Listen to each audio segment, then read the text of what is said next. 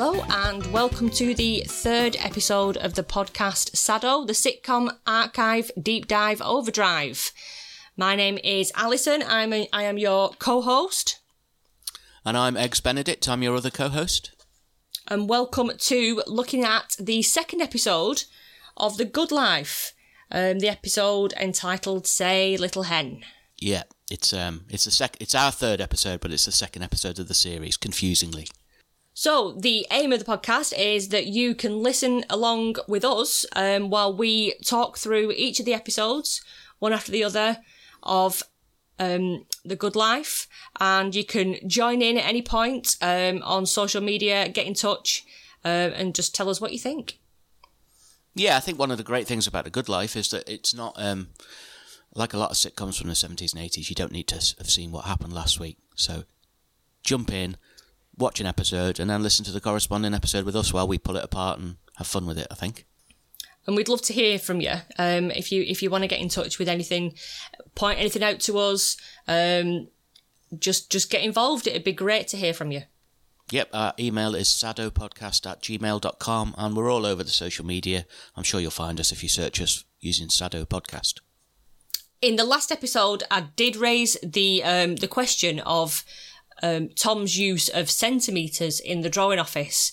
Obviously, this is a show that was screened between 1975 and 1978, and I did wonder whether it was a regular thing to use centimetres in an office at that time. And I have found out that yes, building regulations, the steel industry and the paint industry would have been affected with the change to metrication from 1972 onwards, in case you were wondering.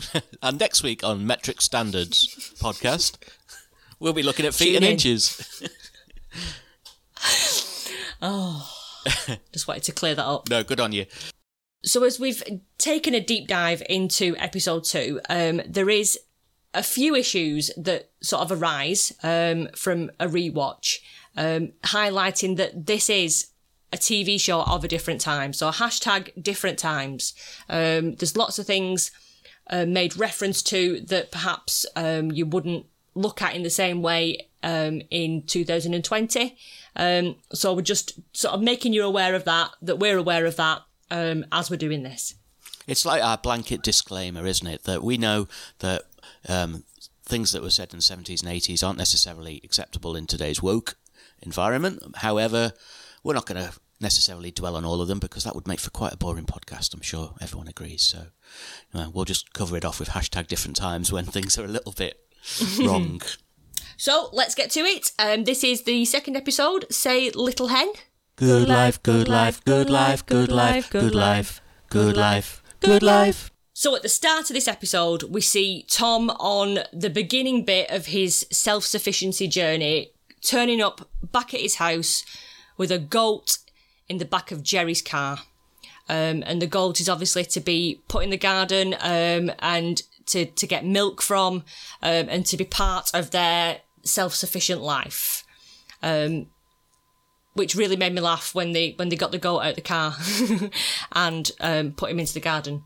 Obviously, from that point onwards, the life is changing quite rapidly for the Goods, and this is where we begin to see the relationship between the Goods and the neighbours, the Ledbetters, who don't really approve of the fact that the Goods' garden is all being dug up.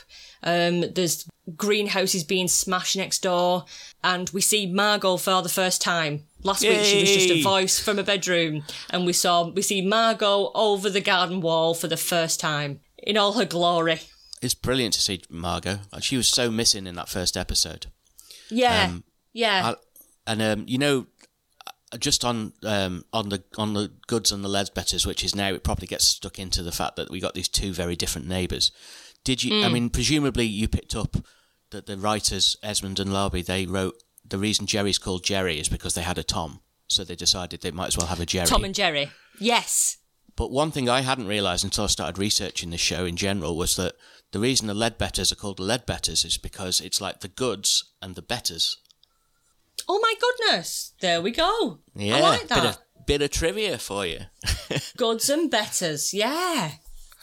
Oh, fabulous. So, I must admit, with Margot appearing over the wall, I didn't warm to her on a rewatch of this. I quite struggled with the Margot character in this episode. The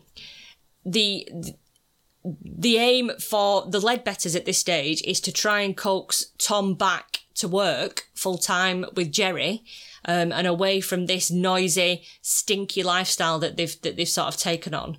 And that's the whole sort of premise of Say Little Hen, that they get the boss round, Sir, as they call him, to come round and try and coax him back, to work, and to just give up on this daft notion that he's that they're going to be self-sufficient at home and not have to work.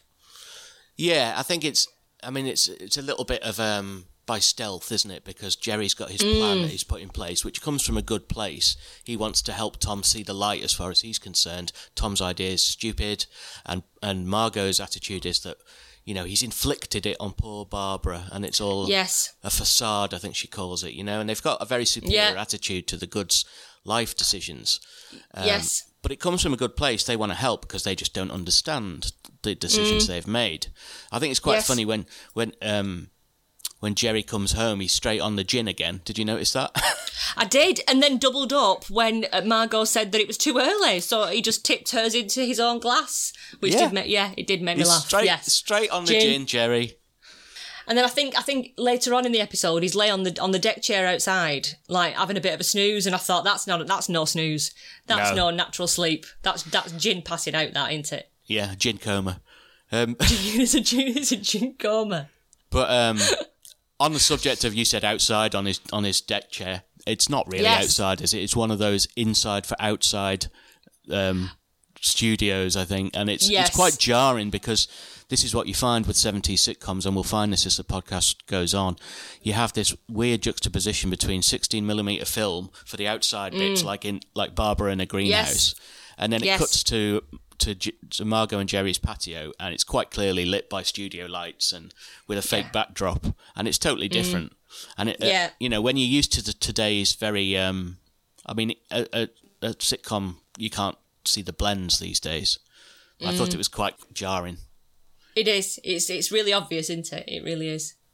In this episode, obviously, we are introduced to the Good's kitchen, which you mentioned was the missing character in the first episode. The Good's kitchen, that cosy, the centre of their house. So it was nice to see it in this episode, I thought. Yeah, and of course, as we go in there, Tom's busy making his goat's butter, isn't he? Yes, churning away at the goat's butter that just ends up like slop, and then he puts chicken poo fingers in it. Oh, dirty bastard! Yeah, so it's just ruined anyway with his chicken poo fingers. Yeah, that made him make a lot of noises, didn't it? It did. Bloody noise making prick. But he's It did. Have you ever had goat's milk? I mean, goat's butter. I have had, yes, I've had goat's milk. It tastes. It's got a taste all of its own. It's a strange one.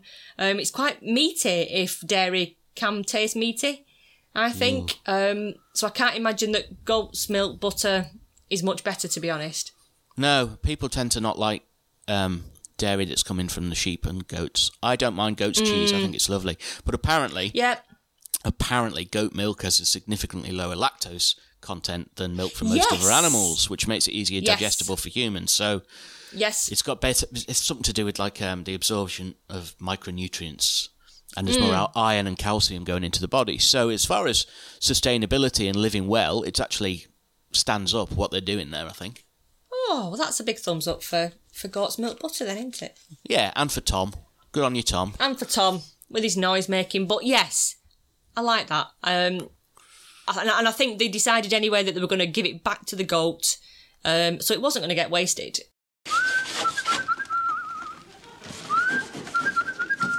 I think, obviously, knowing what the series sort of brings up in subsequent episodes, seeing Margot for the first time, it was a bit of a shock at how much I didn't enjoy her as a character in this episode. the way that she's quite, I know she's sort of judgmental, but quite mean-spirited in this episode, I thought. She just seems to add the lack of understanding and so unsympathetic. And I think she even calls Barbara pathetic to her face. Felicity. Yeah. Behind her back and to her face, she calls her pathetic. Which, yeah, it didn't really sit well with me, that. I felt quite sad about that. And I think even to quote her, she says, degradation, misery and squalor, and we have to live next door to it, when she refers to their decision to follow this kind of lifestyle, and says that it's social suicide. And I thought, blimey, as time goes on, perhaps Margot is someone that learns and listens and becomes a bit more open-minded about it. But in this episode in particular, I think it really does highlight the differences between the two couples. Yeah, and her snobbery, and she's very very scathing. But again, she's still redeemable because, I mean, initially she's, albeit with a touch of superiority, she's happy to be helping them by giving them leftover dinner, which of course they give to the chickens. Yes. Yeah. But straight away she makes the assumption that they can't afford food, and, oh yes, of course you can have our little bits of leftovers that I'm putting in the bin. But even then she brings that up in front of the company and is quite scathing about it. So yeah, it did make me a little bit cross. But the outdoor drinks before the meal, the supposed meal that's going to take place, Sir's wife, Felicity, does come across as quite an open-minded and someone willing to sort of listen and understand and hear what people are saying, because she does ask lots of questions about this new lifestyle and she wants to know more about it. She's really interested, yeah. And doesn't seem to be as condemning as the others, which I thought that was quite nice, and it was quite a nice sort of juxtaposition against what I saw as being a bit of a bullying atmosphere. It was nice to hear someone on board. Good writing, I thought, because it's good to have someone who's a little bit more laissez-faire and just happy for them. And I don't know, she seemed interested and thought it was an adventure, but at the same time she seemed smacked off her tits to me. I think she was on the Prozac or whatever the 1970s equivalent was, Valium or something.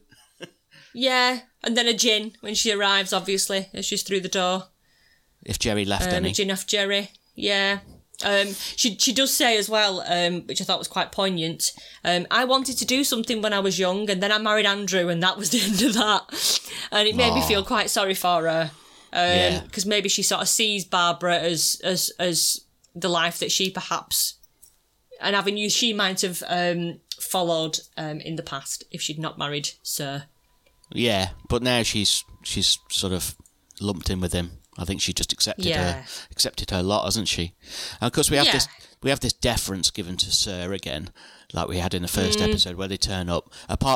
Again, Tom, to his credit, he just turns up and he goes, "Oh, it's old Andy," which is exactly how he should be, in my opinion. I know in the 70s you treat your boss with probably a bit more formally, but I don't really like the way particularly the way Jerry is very sycophantic and toadies. Jerry's an arse licker, isn't he? He really is. He's And I don't really understand this whole thing about calling people by their titles, because I mean, even now you've got chefs like Gordon Ramsay who want to be called Chef Ramsay. And I just don't get it. I mean, no. We know you're a chef. Why do we have to address you such? We don't get on, we don't talk to bus driver Ken. Or, we don't give everyone the title of their job.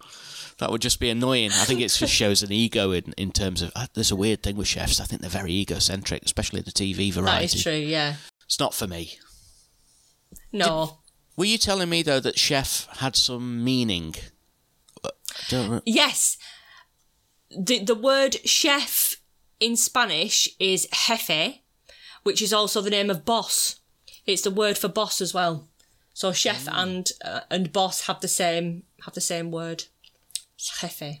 So it must be just some authority thing that maybe that's why he insists on being called Chef Ramsay while he's furloughing his workers, so he doesn't have to pay him. He's just the jefe. We've just lost Gordon. He's not listening to the podcast anymore. Fuck off, you craggy-faced bastard. I'm not bothered. He had him filled in though, didn't he? His crowds. Did he? Has he had some Yeah, I plastering think so. done? If you looked at if you looked at some pictures from maybe sort of 10 years ago, he's far more craggier than he is now. Is he as smooth as a baby's Unsymmetrical. bottom now? Is he? Not quite. No. A very sort of wrinkly baby's bottom, but Well, you can't polish a smoother than he turd. was. No, but you can roll it in glitter, which that's what appears to have happened. Yeah, oh well. Anyway, that was a little segue into Gordon Ramsay. One thing that we haven't mentioned that I just wanted to quickly pull back to is when Tom and Barbara popped out to try and encourage their chickens to mate. Yes. I found it interesting, although very subtly introduced, that the chicken was called Lennon. Yes. I think that's a nod, isn't it, to the sort of... it's not a political show, even though you've clearly got Margot and Jerry who are very conservative. Yes. Tom and Barbara don't really show any political bias, but there's a sort of nod to a more socialist way of living. Way of life, yeah. I did spot that and thought it was it's quite an unusual name for a chicken, I think. Yeah, I don't think they call the rest of them Trotsky and... Although that would actually suit the goat, because the goat trots. Trotsky! That's what you call a goat, isn't it? Yeah, I think I'm going to have to write to John Larby now. Mind you, he's probably well dead, isn't he? Did they not call the goat Margot? Is that not what...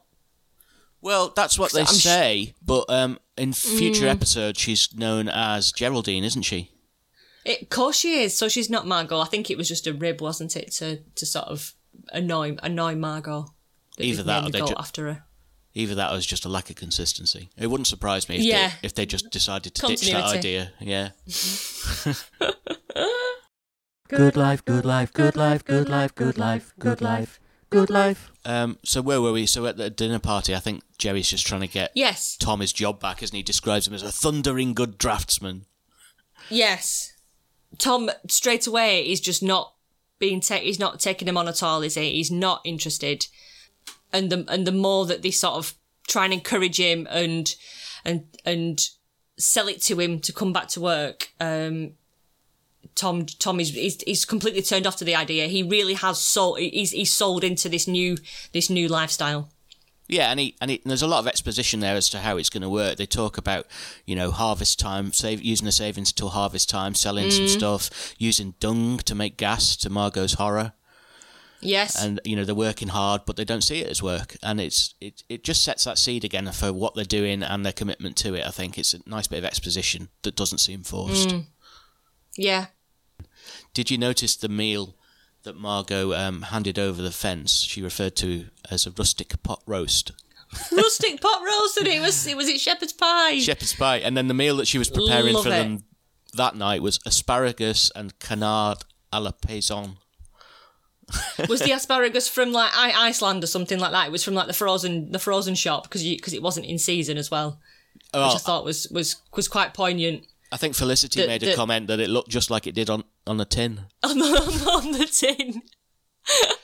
I like Felicity. I think she's game. I did. I thought she was a great character, and I think she took the story on a little bit. She sort of like rolled the story on to that next level of, right, this is what we're doing. We're doing this, and woe betide anyone that's sort of going to stand in our way. We are doing it. And I thought she was quite a cute little cheerleader for them, I think. And she was a good foil as well with Sir, because you've got Sir who's all bluster, isn't he? Even when Tom and Barbara arrive, he's like, good. Yeah. And she's, a completely different character. And they're almost an odd couple themselves, aren't they? Because Tom and Barbara aren't an odd couple. Jerry and Margot aren't an odd couple, but... the two of them are odd couples. They're coupled couples, which is a sitcom coupled trope. Couples, yes.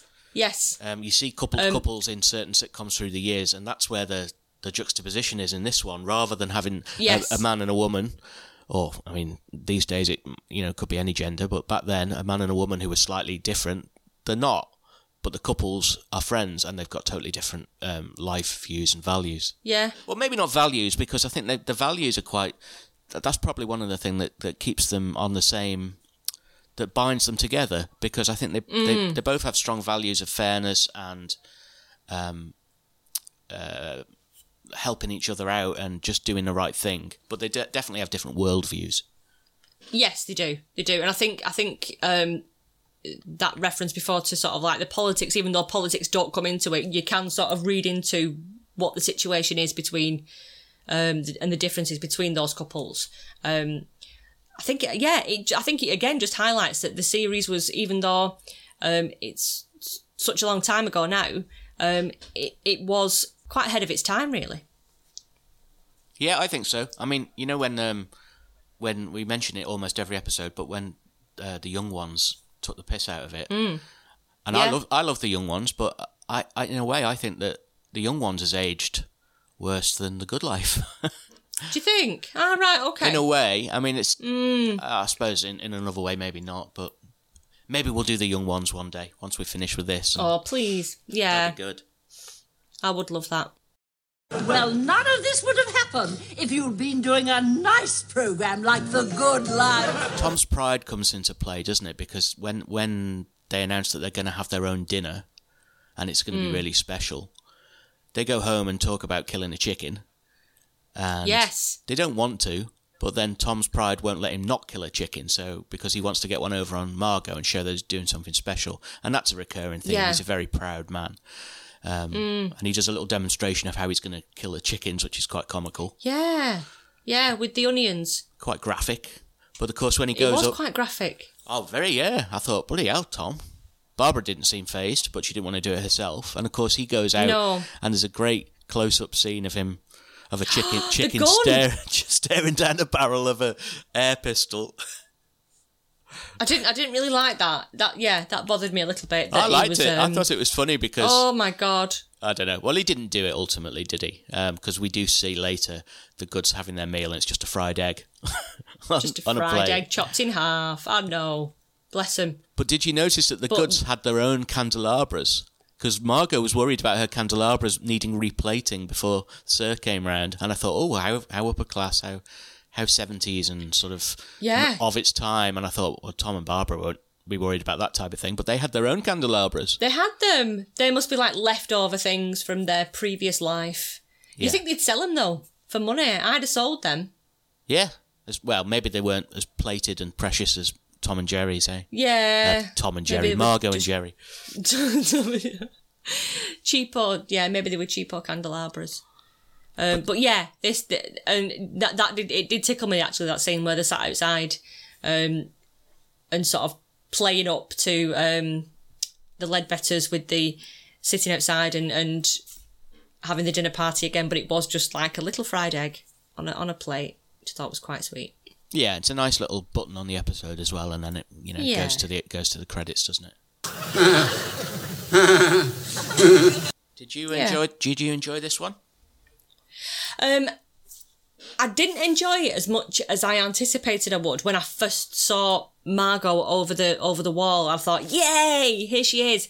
But no, I just despised her the whole episode. I think she is someone that you warm to as a character, but I think I'd forgotten how stark the differences are right at the beginning between her and the Goods. I think as well they find their way in their writing. These early episodes is scene setting.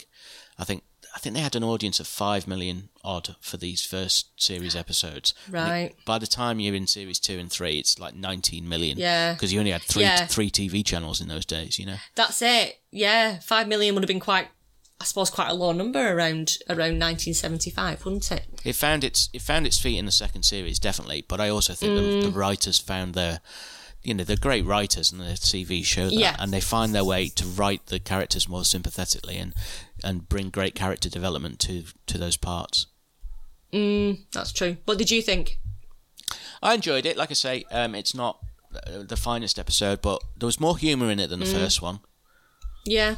And I didn't hate Margot in this one. In fact, I didn't even hate Tom in this one. Having said how much I dislike Tom in the very first of our episodes, he's been all right in these two.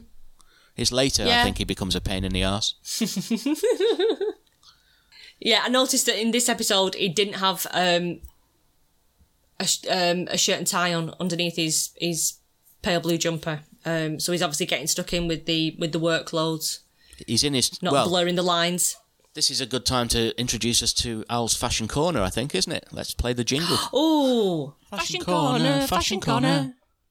Fashion corner. So in Fashion Corner this week, we have a whole host of different fashions to look at, all of a time, all of the 70s, but a huge array, let's say, of fashion on offer. My favourite outfit in this episode, I must admit, was Margot's Sun Lounger, which is a brown and yellow and orange, massive flowered, typical 70s print. But it stood out to me as like, wow, yeah, that to me just typifies the 70s. And the little deck chairs alongside, which are blue and like a wonderful teal colour and green, and to me they just typify the 70s and what you would sort of like lounge on outside. So yeah, that fabric, if I could buy that fabric in like meters, I would do. Thought it was wonderful.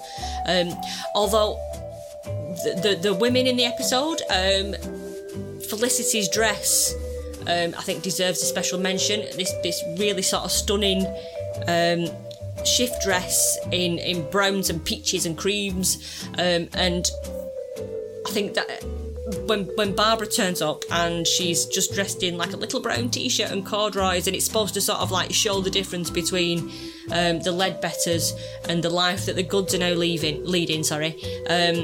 But she looks dead sweet. She looks so cute in her little corduroys. I thought she looked lovely. With her hair. She's obviously made an effort because her hair was all sort of like smooth and turned under. But yeah, if I was going to choose an outfit to wear, that would be the outfit that I would want to wear. The little brown cords and the t-shirt. I thought you meant Felicity's for a moment. No. The brownness of Barbara's outfit is definitely sort of my kind of style. Margot, however, goes all out Big and hair. is in this peach. Oh, it's a peach low cut number. She's very busty in it, very busty, with what looks like a Charles II wig, with her curly hair. So it's a very odd sort of combination of things together. Not something that I would go for. I'd be definitely wearing the Barbara outfit. However, in an earlier scene, Margot is wearing an absolutely stunning green, white and navy maxi dress that looks amazing. It's like a geometric print, and that got me very excited because I thought, wow, I'd wear that now. I would love to wear that now. So yeah, there was lots of things on the women, especially in this episode. Although again, another special mention to Jerry's shirt. Yep. At the dinner party, which is stunning, and I can imagine that being something that you'd find in maybe Ted Baker now. It's like greens and browns and oranges. He's got a bit of a cravat underneath it, I think. Well, both him and Sir both wear cravats, don't they? There's a lot of cravattage going on at that dinner party.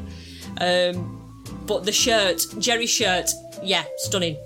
Sir's got a kerchief as well, hasn't he, poking out of his... He has, I think he has got a kerchief, yep. And it's that, like, the cream chinos and navy jacket ensemble that men with money wear. Yeah. Is that a bit judgy? No, but it probably was accurate of the time. Yeah.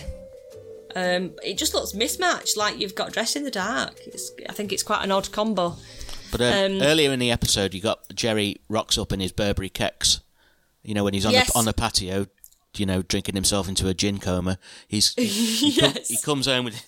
I like the idea that Jerry, when he's away from Margot, is totally different. I just like the idea that he's got this second life where he's not an upper class guy. He's just come from Stamford Bridge, where he's been giving it beating up, you know, I'm gonna fucking open you up, you c***. But and then he comes home and he puts on the whole Jerry hat. Slacks. Yeah, well, maybe he's a bit too well dressed for Stamford Bridge, but yeah, he does look. It's weird how fashions change because he was very much a man about town, but you know, later on that becomes that Burberry pattern comes very much a football hooligan thing, doesn't it? And the dress code of chavs, basically. Yeah.